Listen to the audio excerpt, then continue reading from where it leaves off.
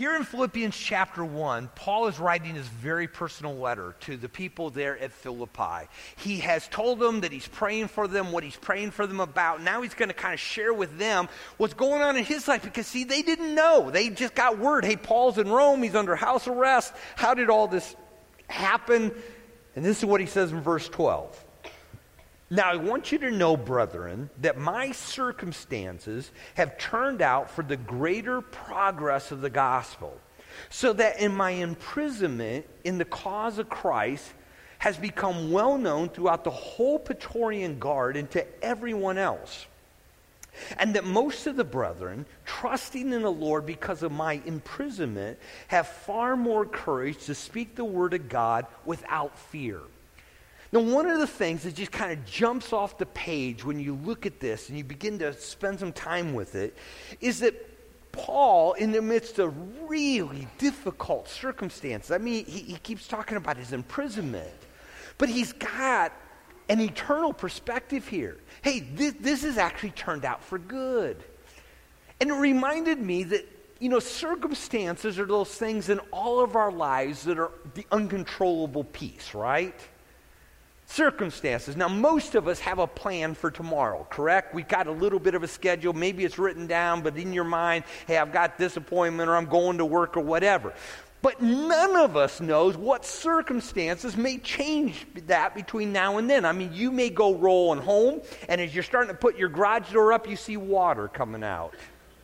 Your hot water tank has failed. Uh-oh. Circumstances have changed your life. Or you may be rolling out tomorrow morning to go jump in your car to go to that first appointment, and there's a tire that's flat.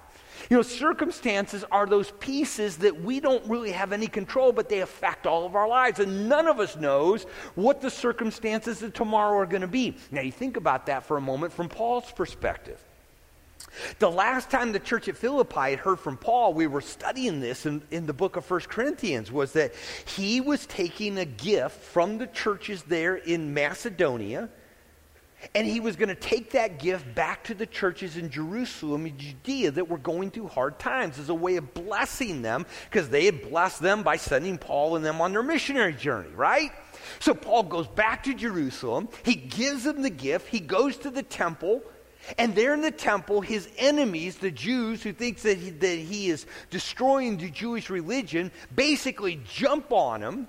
They start beating the liver out of him. They're going to kill him. There's such a mayhem. The Romans come in, and they grab Paul. Now think about that for a moment. You're the one minding your own business, walking down the streets of your neighborhood. Your enemies who don't like you jump out. The police show up, and they haul you off to jail. Circumstances Paul faced. Then the Roman guards and the Roman centurion there gets word that they're gonna try to kill Paul when he brings them for this hearing. So he mounts up them on horses, sends them to Caesarea, and for 2 years. Now think about that. Not 2 hours or 2 days or 2 weeks, but for 2 years, Paul sits in Caesarea because he was attacked. He can't be out traveling. He can't be out preaching the gospel like he would like. He can't be spreading the good news. He's in Caesarea. That's his circumstances. Then a new governor comes in, and he wants to take Paul back to Jerusalem, but Paul knows that he will be killed if that happens, and so as a Roman citizen, he appeals to Caesar. So now they've got to take him to Rome, and so they put him on a boat, they begin to send him. It's getting late in the year. Paul tells them, listen, don't take this next boat. It's too late. They go, no, the winds are favorable, right? They get out in the midst of this terrible storm. By the way, have you seen the video of that? They're life-fighting people off that cruise ship. How would you like to have paid for that one, right? Okay. So but that's Paul saying, it's getting too late in the year, all right? And sure enough, man, the storm, so they're battered. So he's in the middle of the sea, in the middle of the storm. There's a shipwreck just off the coast of Malta. They all end up swimming in. And then they get there, they're building a fire. And as Paul's gathering some sticks, a viper comes out and bites him. Do you remember that old country song, if I didn't have bad luck, I'd have no luck at all? I mean, that's Paul. That's the circumstances. And then he gets to Rome, And I don't know if you picked it up, but he says it twice, verse 13, so that my imprisonment. Now, the literal translation of the Greek term is chains, or it can mean shackles. He says it again in verse 14, in the Lord, because of my chains, my shackles. So at best, Paul is under house arrest, so he can't leave. So he is imprisoned in essence in his own house. The Roman guards are there watching him. He can't leave. People can come into him, but he can't go. At worst, he's under house arrest, but he's literally chained to the wall with little 18-inch chains. We don't know. And yet in the middle of the uncontrollable variables of his life, the circumstances that he cannot change, what does he say?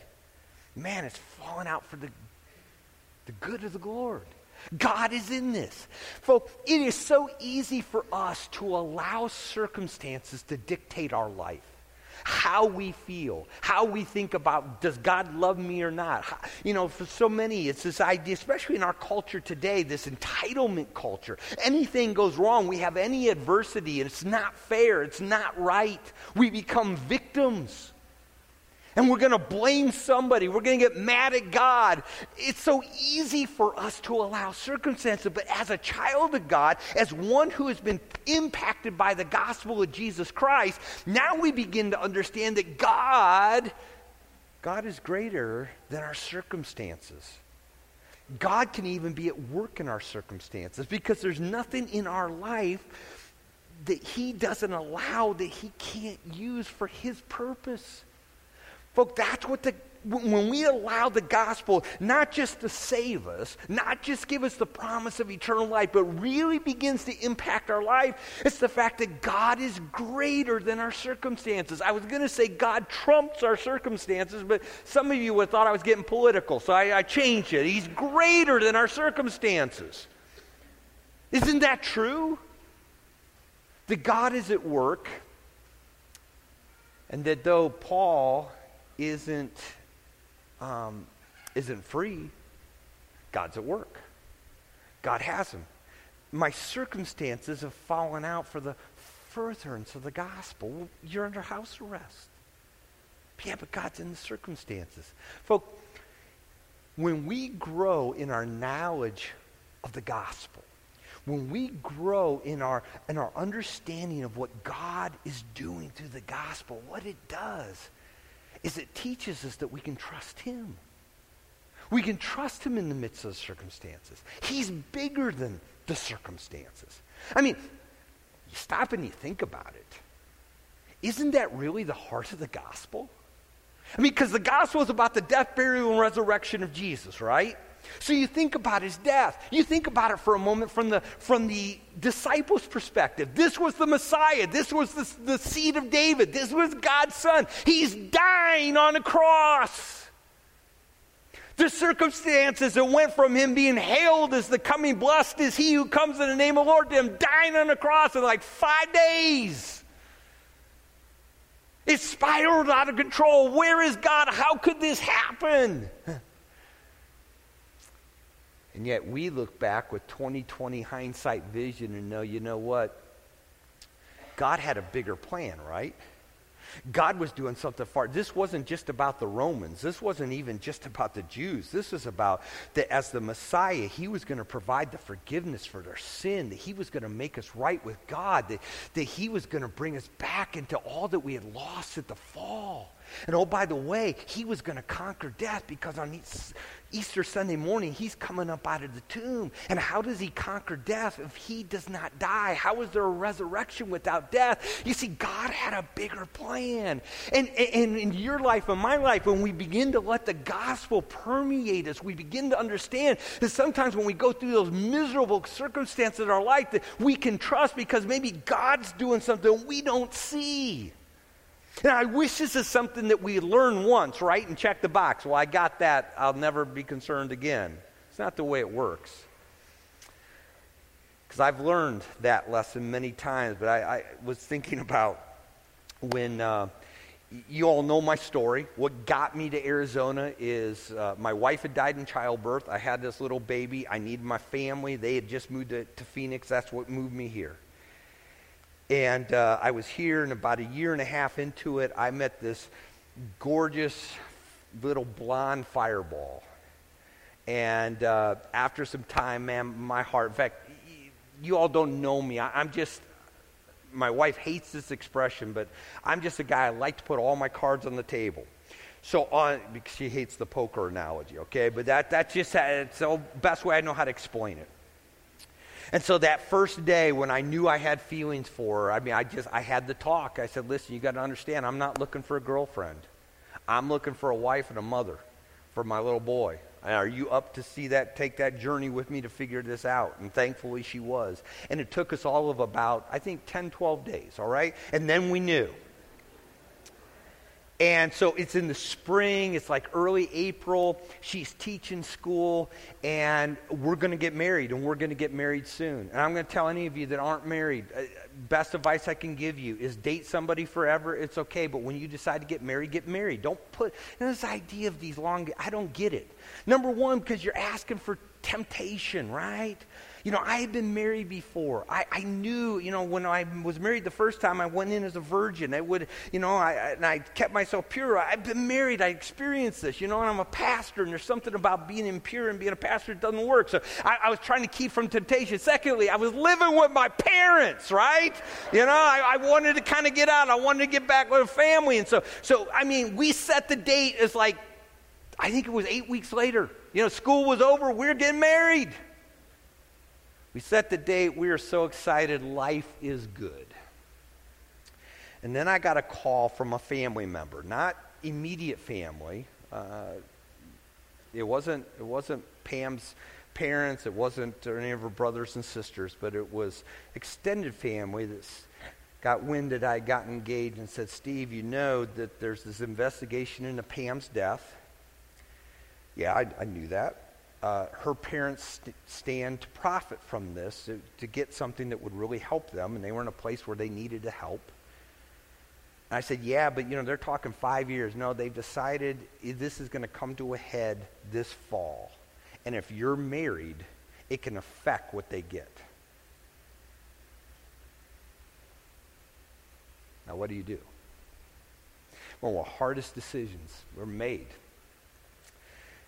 Pam's biggest prayer was for her dad to come to faith in Jesus. He didn't know the Lord. The only thing I needed to do is I needed to honor them. And we decided to postpone. Well, Tammy's already not signed her contract to go back and teach. My mom loved taking care of my little boy, but she was done with that too. She's ready to get back onto life. So we just said, okay, Tammy, you're not going to teach, and you just start taking care of Jamie, and we're just going to put this off for 6 months. And that's it. We're going to get married December 1st. And it was hard. Man, it was hard. Didn't understand it. But it was so funny. Two things happened. First of all, and I think mostly because of that decision, Pam's family absolutely loves Tammy. In fact, I'm not even sure they really like me, but they love her. They called time, talked to her, which is really good for me. They don't want to talk to me. But I think it all started because of what they perceived as her care for them in that decision. But here, for me, was the biggest piece. So she's watching Jamie during the day, and we were into the fall. So this has been going on for some months, and we're getting excited about getting married. But so my folks are there, Tammy and I are there, Jamie's playing in the other room, and all of a sudden he hurts himself, and he's crying and he's running. And that's the thing as a parent, if they're running when they're crying, they didn't kill them, so they didn't cut off their legs, so they're okay. So you just wait for him, and he comes running in crying, and he runs past me, which is no shock. But then he ran past his grandpa and his grandma, who he has a really special relationship with. And he ran to Tammy. And she's comforting him and loving him. And in that moment, my dad and mom and I caught eyes, and we went, do you know what God has been doing underneath all of this? He has already bonded him to her as mother, son. And we're not even married yet. So that when we get back from our honeymoon, this isn't, she's got to, that bonding's got to take place. Now we got to figure out as a family. She was already mom before we got married. Folks, the gospel teaches us that whatever circumstances we find ourselves in, there's nothing that touches us that God doesn't know. It didn't come as a surprise to him, and he can use it, and so we can trust him. We can trust him. And I don't know what you may be going through today. I don't know. I got to hear Lewis Plow the other night, and, I didn't realize about a year ago he's diagnosed with stage 4 lung cancer. He said, I had this cough. I've been out preaching, and he said, I went to the doctor. They told me I got stage 4 lung cancer. He goes, man, I'm wondering what happened to stage 1, 2, and 3. I missed all those, But his whole point is, I got to tell people about Jesus. God's in the circumstances. And it gives us that opportunity. And what he says here is, first of all, it's for the furtherance of the gospel. Verse 13, so that my imprisonment in the cause of Christ has become well known throughout the whole Praetorian Guard and to everyone else. So the heart of this is this. Think about it. If God is wishing that everybody comes to that understanding of the gospel, doesn't it make sense someplace along the line that maybe God puts you and I in circumstances that we aren't normally in so that we can get there to live and share Jesus with people who don't know him? Doesn't that kind of make sense?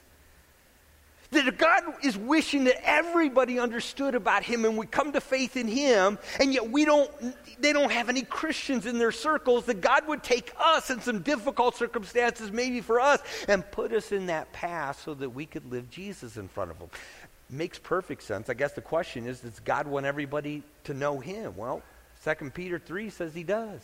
The Lord's not slow about his promises. Some count slowness, but he's patient towards you, not wishing for any to perish, but for all to come to repentance. And so when we begin to look at it that way, and that's what Paul's saying. Paul's saying is, this is falling out for the furtherance of the gospel. Well, how? Well, think about it for a moment. So if Paul had gone into Rome like he went into Philippi, like he went into Thessalonica, like he went into Corinth, he would have gone to the Jews first. They probably would have rejected. He would have then gone to the public market, and he would have begun to preach the gospel. But now he's there as a prisoner. So now he's got to be watched. It talks Praetorian Guard. That was, the best way I could put it, that was the special ops. Those were the soldiers that were most loyal and the most fierce fighting guys. They went directly with Caesar. By the way, do you know who Caesar is at this point? A guy by the name of Nero. You maybe have heard of him. He didn't like Christians. But every 4 hours, a new soldier has to come and sit with Paul. And they got to hear him as he talks to people who come. He's got to hear him as he sings his songs. They got to hear him, by the way. He is the Apostle Paul. Share the gospel. Let me ask you, who's the prisoner? Right? I mean, that's like shooting ducks in a barrel for Paul. And they're hearing the gospel, and they're becoming saved. Now you think about it. I mean, today a lot of talk about deep state.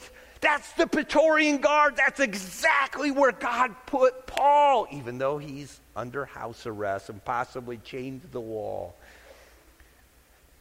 But God gave him in those opportunities, the opportunities to share Jesus. Folks, circumstances continually provide for those opportunities in our life. I love this verse at the end of Philippians.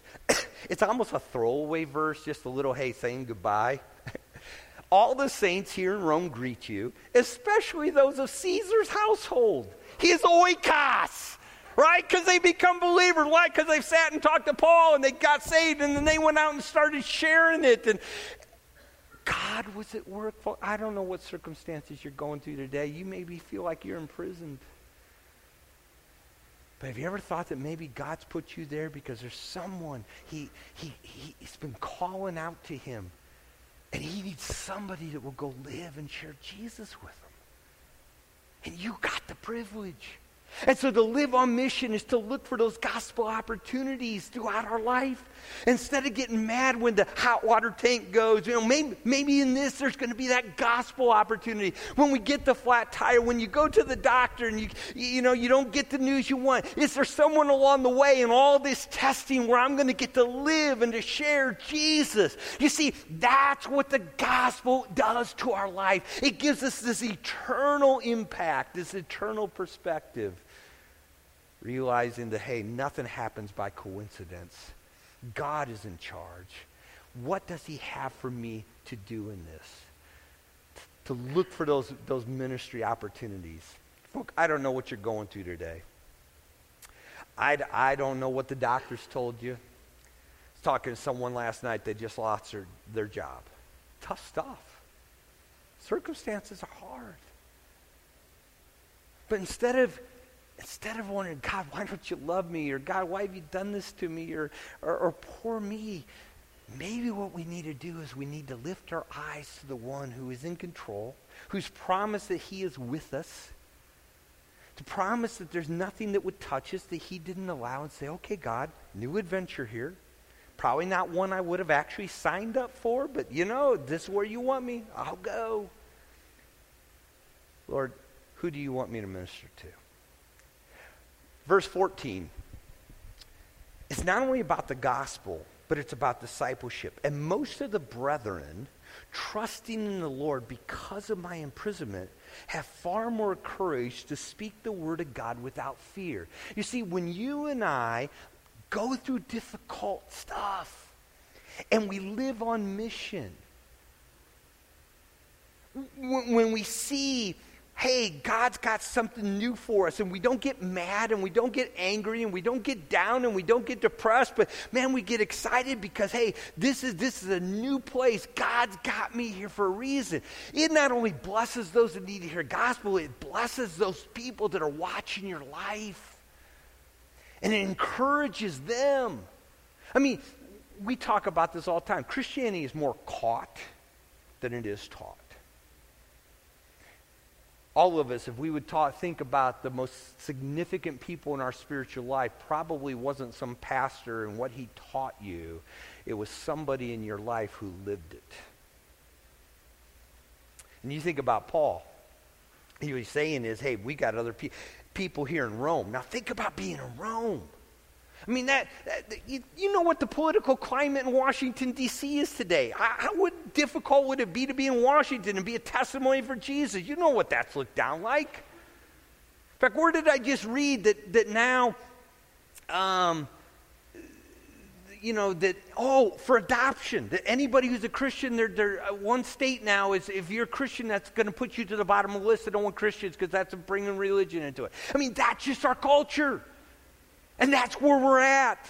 And so, you're in the belly of the beast. And so what is it? Well, hey, we'll just kind of be quiet. We'll just kind of live it. We'll just kind of do it. Here's Paul, talk about in the belly of the beast. He's with the soldiers who got the knife, who can end his life in a second. And just say, oh, he tried to get away. It's done. And he's sitting there witnessing for Jesus. Maybe I can live for Jesus and witness for him out here on the street. And they're encouraged. And then Paul tells the Philippians, and they're encouraged. And for 2,000 years, people have been encouraged. And if you've ever read the life stories of people who have been persecuted for their faith, Philippians is a huge book to them. Because it gives them encouragement that it falls out for the further. And that's why you hear the stories of people going to prison and starts great ministries. People are getting saved in prison because of the book of Philippians. And when you and I live on mission, it is an encouragement to others. I think back to people in my own life that were encouraged. I remember a guy by the name of Cordell Brown. I've told you about him, Cordy Brown. Cordy was born with cerebral palsy. That's when, right as you're being born, those last few moments, you don't get enough oxygen to your brain. So it affected his speech. It affected his motor skills. But he was born, Cordy had a great spirit. He came to faith in Jesus, and he just became convinced that God don't make no junk. And God loved people with disabilities. And so he started a camp. They had a farm. And so his first camp was 2 physically disabled people. And they gave him 4 days of camp. And that blossomed into a year-round incredible facility, camping ministry, that people with disabilities, physical, mental disabilities, could go to camp. And that led into 7 group homes. And man, it was such a blessing to me. You talk about difficult circumstances, it's not fair, and yet he's going on and live for Jesus. And I remember another guy, and I didn't know him as well as I knew Cordy. He was a missionary. His name was Don Penny. He served in Senegal. He had been there 20 years in this Muslim community, preaching the gospel, building relationships, sharing Jesus. 20 years. And I'll never forget when he shared in the 20 years that he had been there, the time that I talked to him, that he had seen 2 people come to faith in Christ. 2 people. Man, you could go someplace else and see a boatload, but God didn't call him someplace else. He called him to Senegal. And that question, hey, why are you doing this? Do you do what you do so you can see results, or you do what you do because this is what Jesus asked you to do? And you be faithful to that. And man, what a testimony is stirred in my heart. And I can remember some of those early years here at Desert Springs where we're giving it everything we got and nothing's happening. We're not seeing people get saved. We're not growing. Money is tight. And I can just remember Don Penny just faithful to what God had called him to do. By the way, really cool backside of that story. As a church, we got to, for years, to support Ed and Alice Statler, who served in Senegal. Ed's gone to be with Jesus. Alice just retired about 2 years ago. Do you know that Senegal has had an incredible turn towards Jesus? I mean, almost like a mini revival that has come. There's Bible colleges and seminaries and the gospel. Why? Well, because people were faithful. Folk, when you and I live on mission in the midst of difficult circumstances, I mean, I'll never forget sitting there in that hospital room, emergency room, when they came in and, announced to my dad he had leukemia. Man, as I'm kind of reeling, going, oh my, what does this mean? He's starting to witness to the doctor. I mean, that's the idea. And I tell you, it makes an impact. And so our lives should be lived daily with open hands to the Lord. We talked about worship, yada, but the idea is with an open hand saying, God, whatever you want me to do, wherever you want me to go, whomever you want me to talk to, however you want me to live for you, God, here I am. Lord, today as I wake up and before I put my feet on the floor, God, wherever you want to send me, whatever circumstance you want to put me in to live for you, Lord, here am I. Here am I. That's what it means to have a gospel perspective. Live on mission with the eternal perspective when it comes to circumstances. Yeah, in the moment it's tough. Yeah, in the moment we don't understand. Yeah, in the moment, man, this is not what I wanted. But you know what? God knows where I'm at. God loves me. What is God trying to do? How can this further the gospel? How can I live and share Jesus? How is God going to use this in the lives of people that are watching my life so that they will go on? Let's close with this passage out of 2 Corinthians chapter 4. Paul says this: that is why we never give up. Though our bodies are dying, our spirits are being renewed every day. For our present troubles are small and they won't last long. Yet they produce for us glory that vastly outweighs them and will last forever. So we don't look at the troubles that we can see now. Rather, we fix our gaze on things that cannot be seen. For the things which we see now will soon be gone, but the things we cannot see will last forever. Gospel impact. Live with the eternal perspective. Don't let the circumstances weigh you down, but realize that in your circumstances, God can use you for the furtherance of the gospel, for the building up of your brothers and sisters in Christ. Live and share Jesus.